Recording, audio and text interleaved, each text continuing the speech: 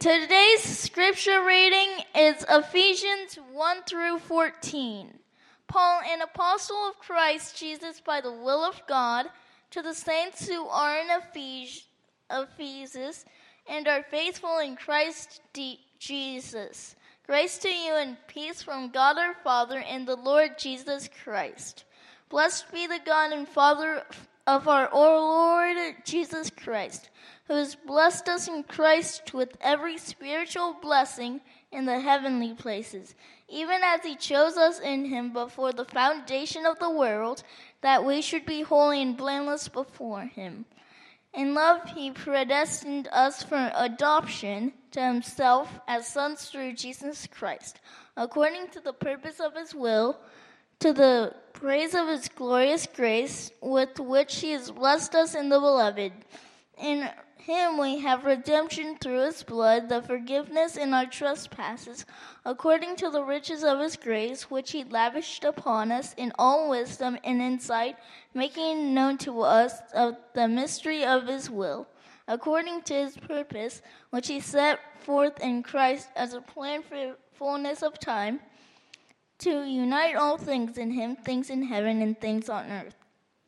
In him we have obtained an inheritance, having been predestined according to the purpose of him who works all things according to the counsel of his will, so that we who were the first to hope in Christ might be the praise of his glory. In him you also, when you heard the word of the truth, the gospel of your salvation, and believed in him, were sealed with the promised Holy Spirit, who is the guarantee of our inheritance until we acquire possession of it. Praise to the praise of his glory. This is the word of the Lord. Good morning, church. Good to be with you all. My name is Reed Capel, and it's a joy to be with you. I serve as one of the pastors here at Latha campus, and it is truly a joy and honor to turn to God's word together. And so if you're new, if you're a guest, we're glad you're here. I'd love the chance to meet you and greet you. Come find me after the service. I'd love to say hi. Let me take a moment just to pray as we continue in worship and ask for the Lord to bless the hearing, the teaching of his word. So let us continue in worship and prayer.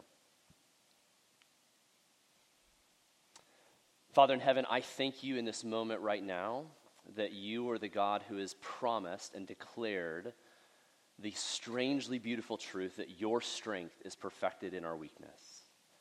And Lord, right now, as is evident even in my voice, as I am recovering, as I'm a bit exhausted from a week of being down and out from sickness, Lord, I just pray that you would grant me strength. And Lord, would you, by the power of your Spirit, grant all of us the capacity and the ability to hear from you afresh. Lord, we thank you that your word is timeless and timely. We thank you that your word reveals light into our dark lives, that it brings a heat of your love into our cold hearts, and that it shows us who you are so that we might properly know who we are. And so, Lord, whatever baggage we bring into this space, whatever emotions we are feeling, whatever questions and doubts we are wrestling with, Lord, we ask that you would meet us in our unique positions and places so that we might be found by you, the God of all comfort and love and grace.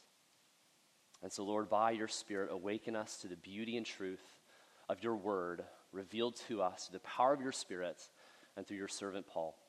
And so may this time be honoring to you and edifying to us. We pray in Christ's name and for his glory. Amen. Amen. Yeah, so I was out sick this week for a few days. My goodness, it was not COVID related, but it was brutal. So you'll just have to endure this kind of like strange Barry White voice that I've got going on. And so, but it was pretty wild. This is the most drug-induced sermon I've ever written, just to be aware, I think.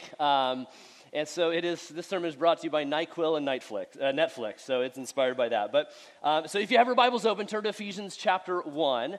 And by way of introduction, I thought I'd share a little bit of a story to kind of frame what we're doing here. Earlier this year, I took it upon myself to remodel our kids' bathroom.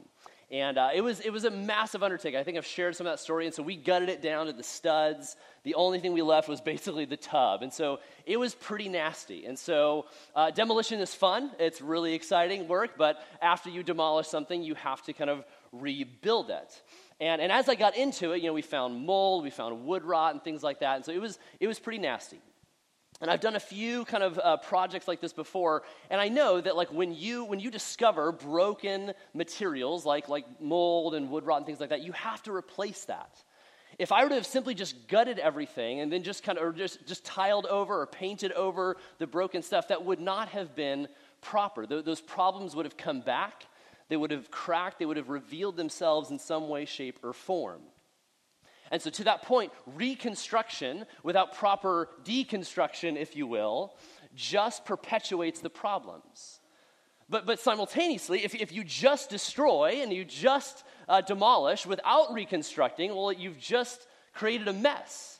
And so yes, you need to properly deconstruct, but if you just stop there, you just have chaos. You have to eventually get to the point where things are actually reconstructed and rebuilt.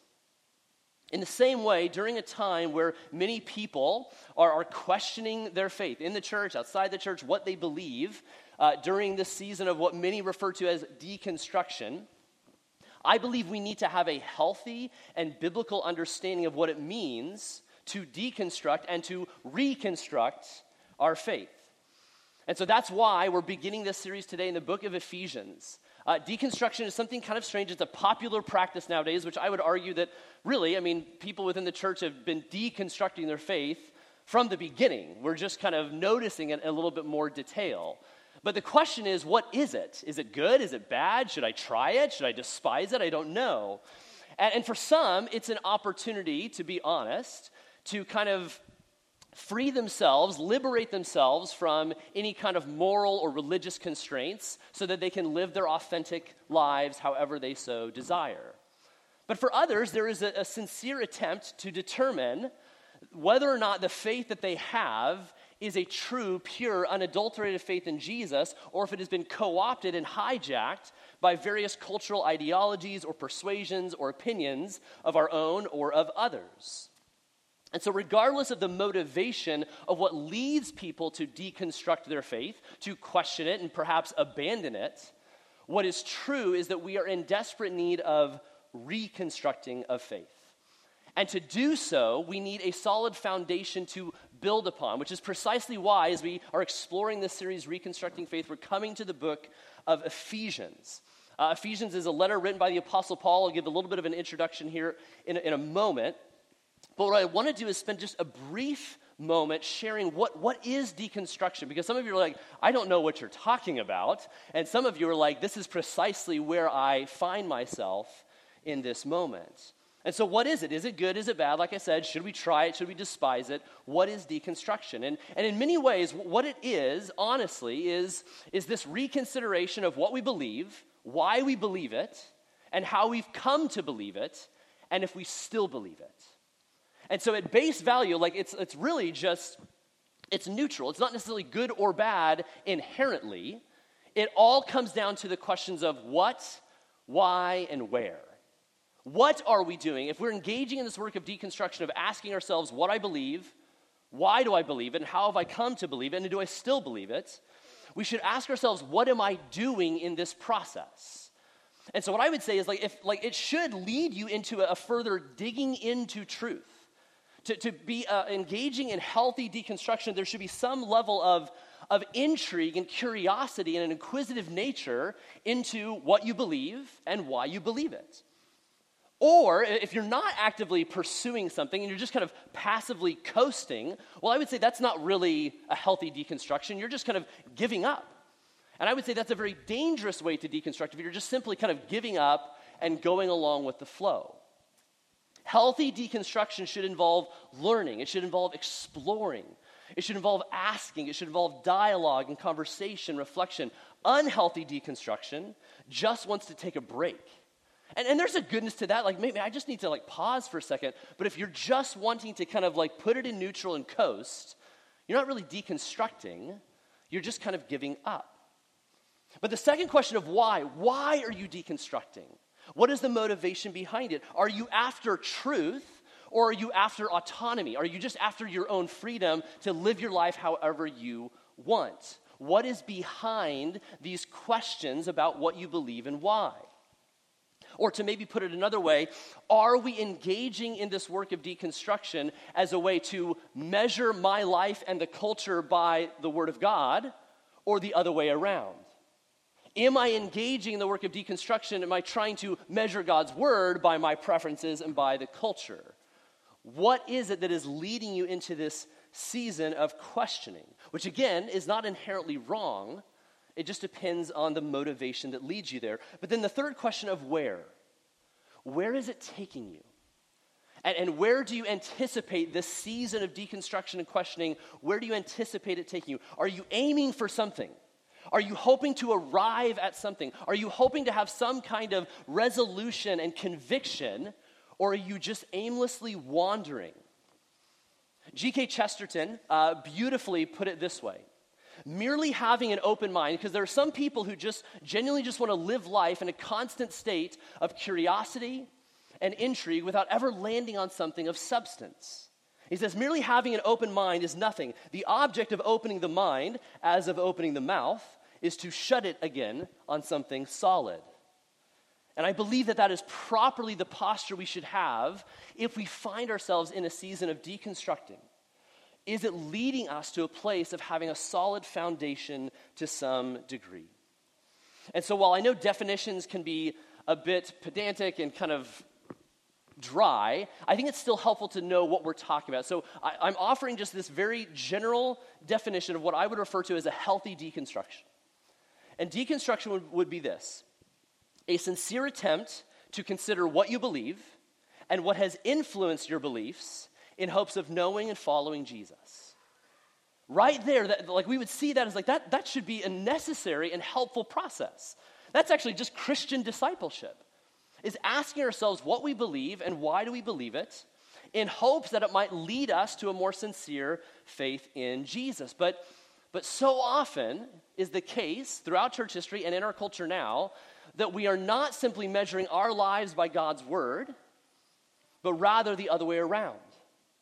John Mark Comer, the author and pastor, describes the kind of distinction between healthy and unhealthy deconstruction this way. He says, this kind of deconstruction, the healthy deconstruction, is where Jesus and others use Scripture to critique the world's corruption of the church. But then there's another kind of deconstruction, and these are his words, that of Western millennials who use the world to critique the Scripture's authority over the church. And so we just should be honest with ourselves. Which camp do we find ourselves in? Am I trying to use God's word to critique the corruption in me and around me?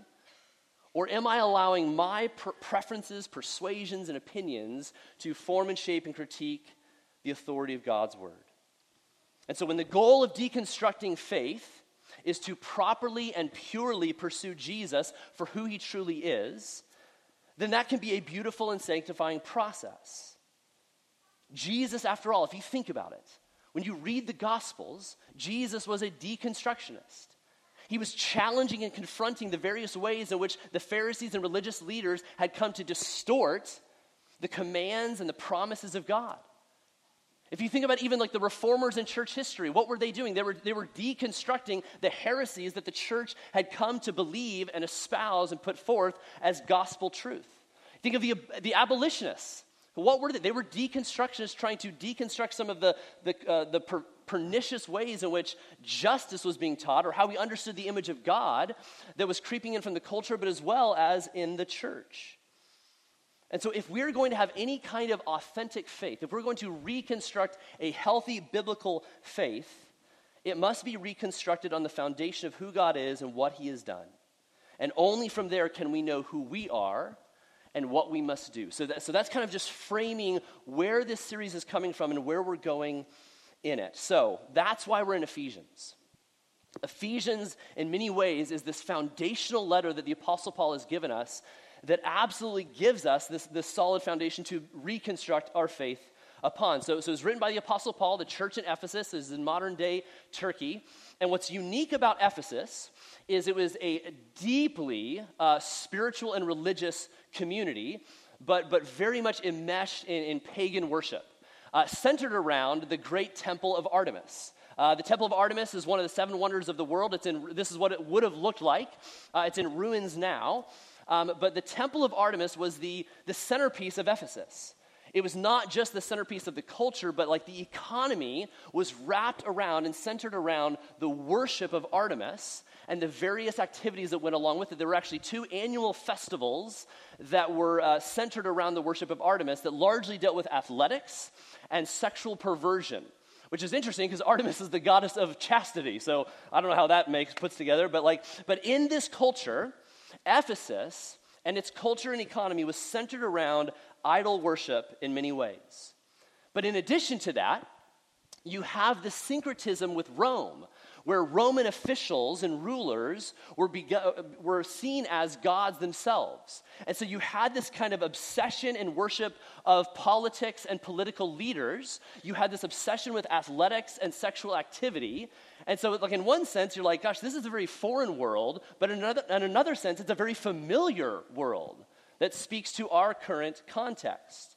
And so all the while, you have this group of young Christians in Ephesus who are facing these mounting pressures to capitulate or compromise on their faith as they're trying to follow Jesus in this strangely syncretistic pagan culture that is obsessed with sex, with power, with athletics, and politics. It does, in some ways, sound a lot like our world. And so Paul writes this letter to Ephesus, the church at Ephesus. And it's very unique in comparison to his other epistles to the churches because this letter is not an occasional letter, meaning that he's not writing it to the church at Ephesus because of a particular issue or a moral failing or some kind of theological clarification. It's simply a very foundational truth of who God is and what he's done and who we are and how we are to live. And so in this letter, and what you'll see, this is really important, if there's one aspect of the letter to know before we jump into it, it is that Ephesians is almost like right down the middle, divided into 2 parts. Chapters 1, 2, and 3 are what are referred to as the indicatives. It is what is true, what God has said to be true about himself and what he has done. Chapters 4, 5, and 6 are the imperatives, what we are now to do in light of who God is.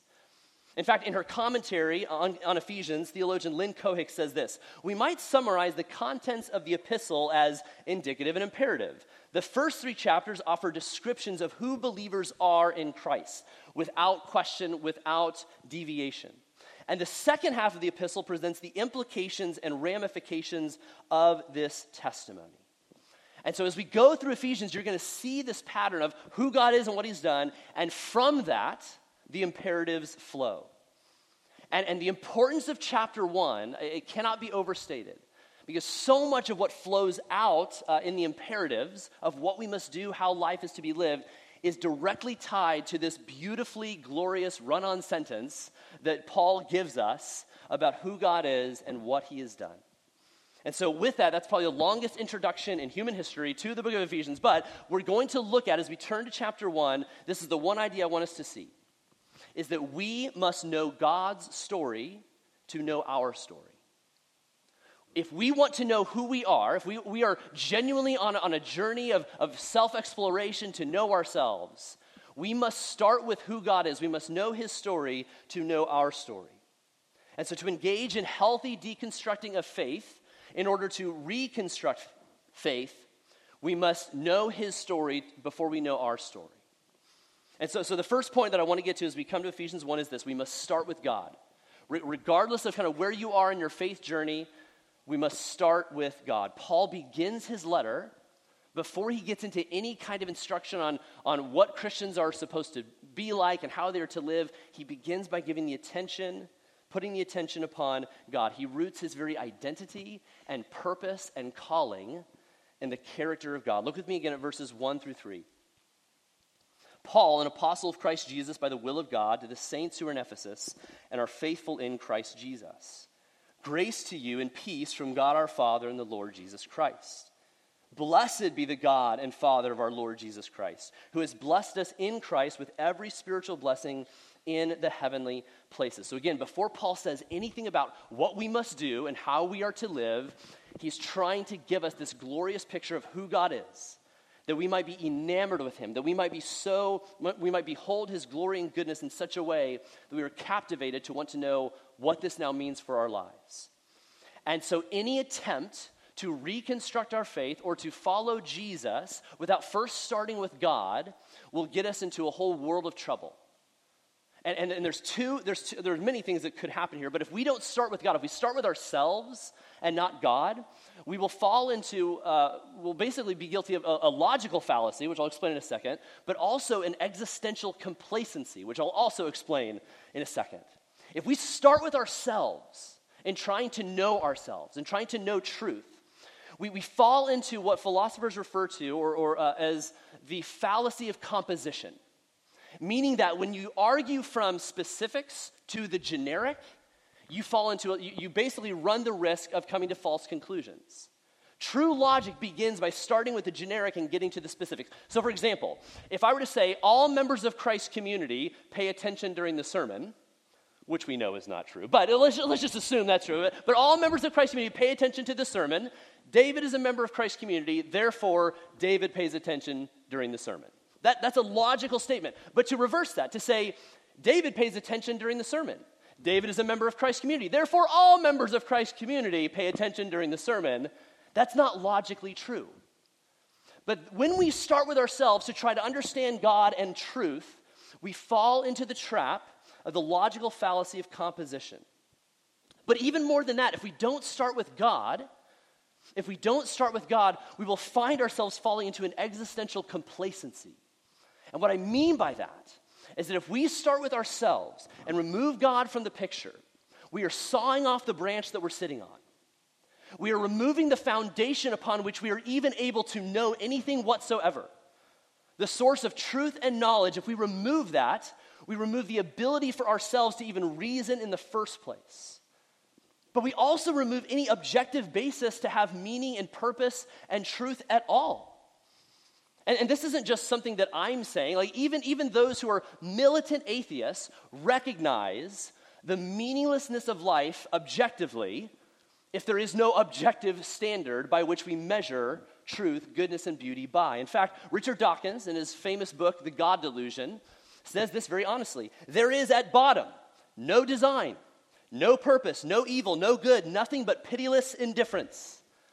If the world we inhabit is not rooted in the character of an objective God, then he goes on to say, we are machines for propagating DNA. That's all we are. That's an honest statement.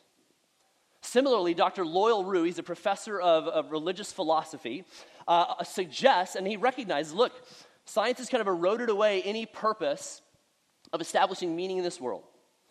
And so rather than embracing kind of the nihilistic like defeatism of that, like life is pointless, what Professor Rue offers us was what he refers to as the noble lie.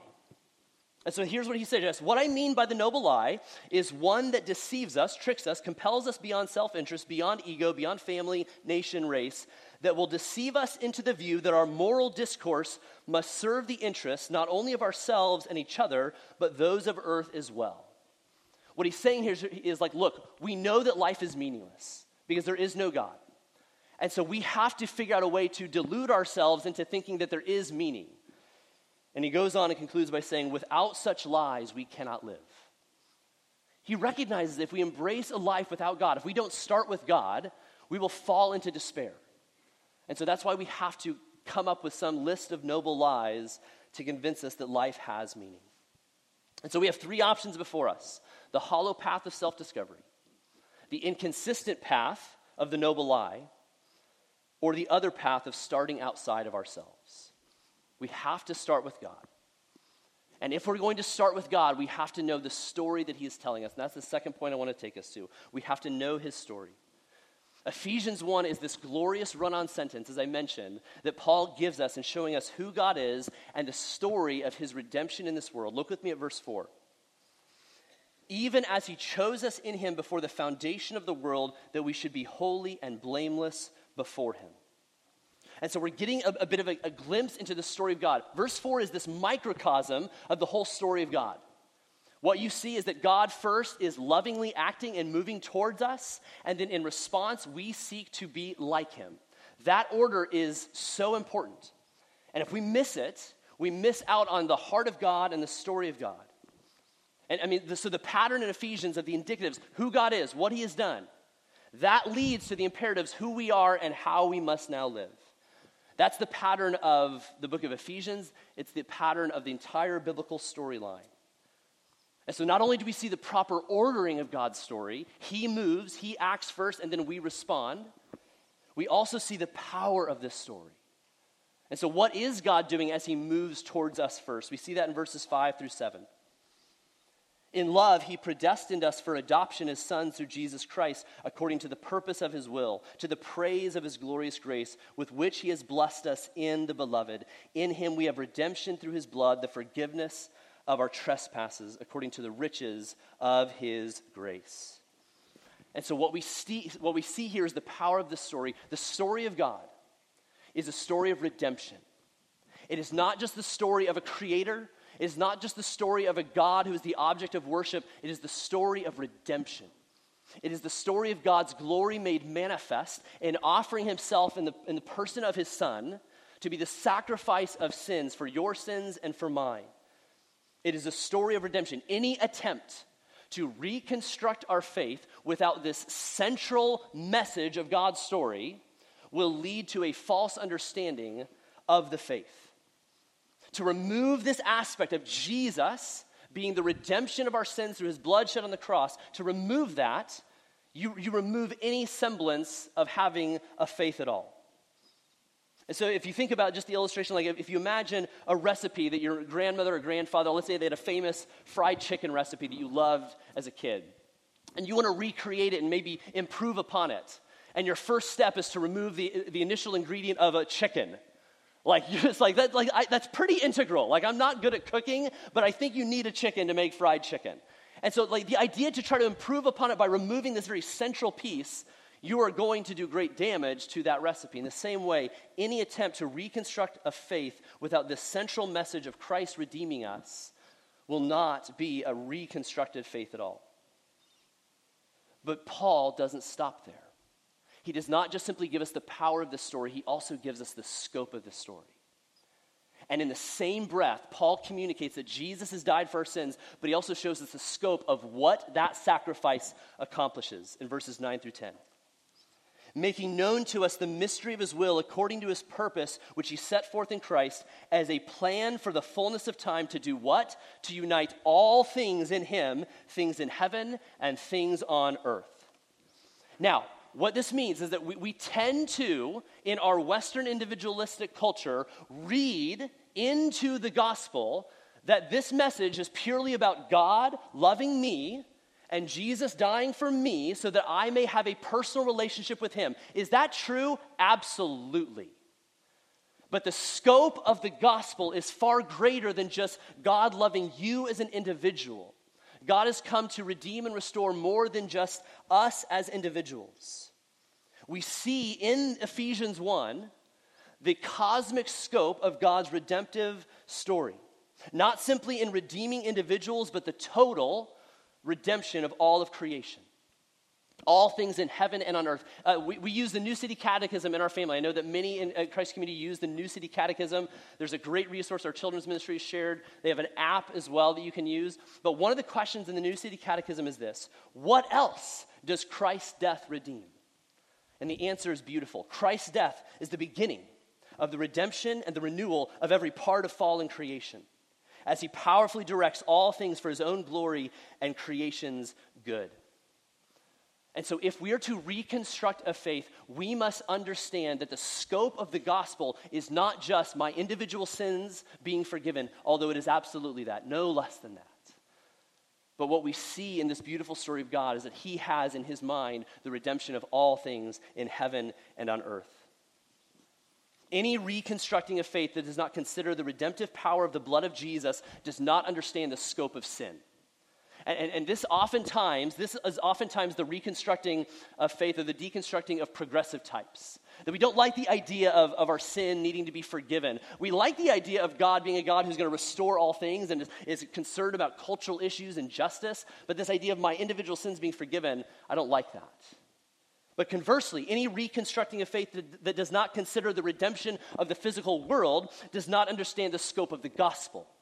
And so this would, and in very generic terms, this would be more conservative types who like the idea of our individual sins being forgiven, but this idea of kind of the whole world being restored and redeemed, that sounds rather progressive. I don't like that. If we are to reconstruct our faith biblically, we must see that both of these things are true about the nature and the story of God redeeming all things through Christ. Amen? It is not just the redemption of individual sinners, there's the redemption of all of fallen creation. As Jeremy Treat says in his book, Seek First, many Christians today think of salvation as leaving earth for heaven. But the story of Scripture is quite the opposite. The message of the kingdom of God is not an escape from earth to heaven, but God's reign coming down from heaven to earth. The focus of God's reign is his people, absolutely. But the scope of God's reign is all of creation. And so what we see in this beautiful introduction to God's story that we must start with is we see the power and the scope of what God is doing through Christ Jesus. But what's so beautiful about Paul is, as much as he might get a bad rap as just being this kind of like just kind of nerdy, egg-headed theologian, Paul does not just give us abstract theology. He does not just give us esoteric philosophy to consider and ponder. He gives us a picture of the familial affection that the God of all creation has for us.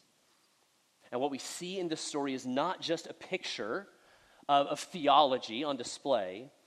We see God relating to us, not simply as his subjects, not simply as his worshipers or his followers, but as his children.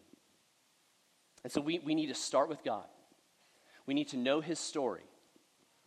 But lastly, we need to also enter his family. If we are going to properly reconstruct our faith, we must enter his family. This is a crucial truth to understand in order to understand Ephesians. But it's also a crucial truth to understand, to know the full story of the Bible and to know the heart of God.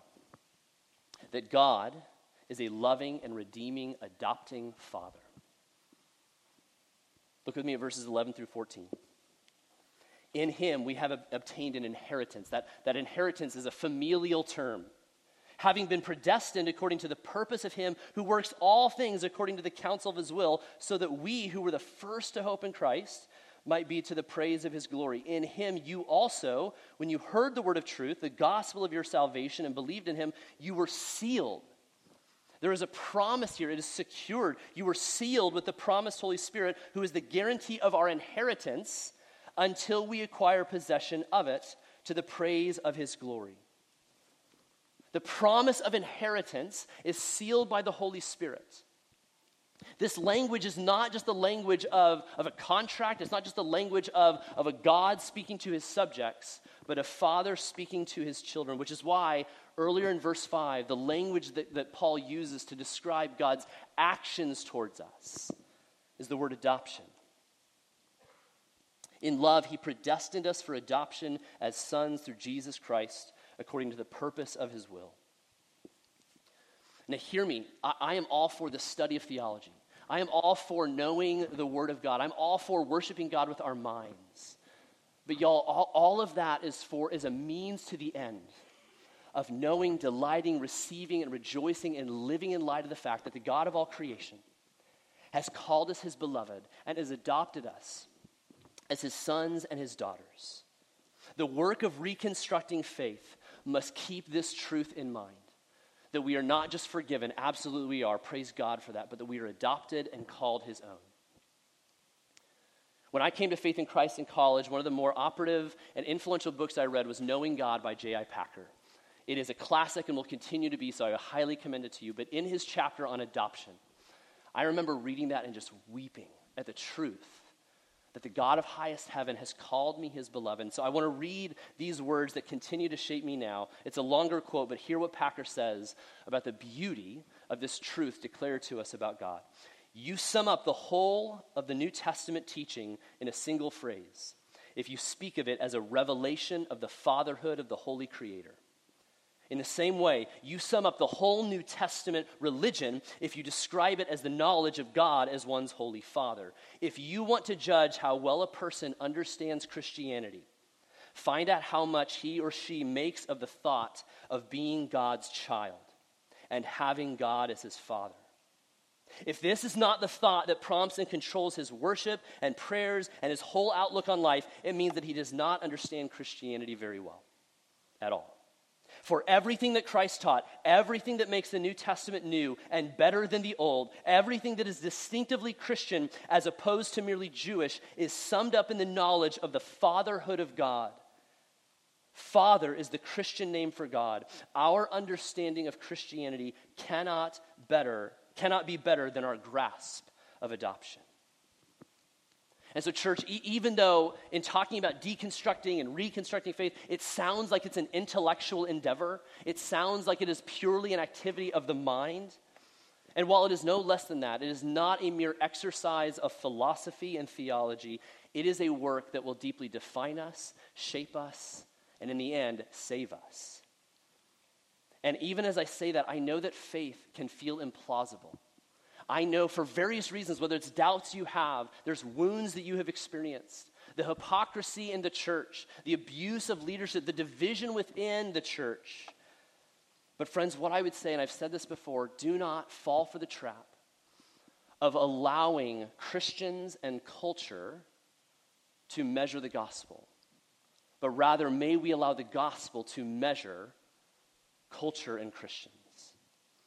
And so you still may have questions, even as I say that, you still may have questions, you may have doubts, you may have pushbacks, and that's okay. But what I would say to you is to continue with us, is to add your doubts and questions to ours. Would you be at least willing to start with God? Would you be willing to know his story in order to know your story? And would you consider the offer he makes you in adopting you into his family now and forever? I want to close with these words by the hymn writer Fanny Crosby in her hymn simply titled Adopted. Listen to how she says this. Oh, what a father, how tenderly gracious. Oh, what a savior to make me his care. Though I have slighted, rejected, and grieved him, still he permits me his kingdom to share. I am adopted, oh wonderful love, heir to a heritage purchased above. Tell it, my soul, and joyfully sing, I am a child and an heir of the King. Amen? This is the faith that we are reconstructing. This is the foundation that we are building our lives upon. My hope and prayer is that we would come to see this truth, that the God of highest heaven has called us his own. May we see that truth, believe in it, and live in light of it. Let us pray. Father in heaven, my goodness, what a beautiful privilege it is to begin our prayers to the Creator of all things with that title. We praise you and thank you that through Christ Jesus, you have made a way for us to be brought into your family by forgiving us and cleansing us. Lord, we thank you that by the power of your Spirit, you have enabled us to call you Father. We thank you that the scope of your work of redemption in this world is far beyond just us being rescued and redeemed, but to see this whole world renewed and restored. And so, Lord, what I ask in this time by the power of your Spirit, that you would awaken within those who are in Christ the depth and the beauty and the power of your adoptive love towards us. May we receive it and live in light of that truth. And Lord, for those who are far off from you, for those who are unsure about you, would you break through the clouds of doubt and darkness to reveal your love in the person of Jesus so that we might find life in you. Lord, would you do this for our good and for your glory? We pray in Christ's name. Amen.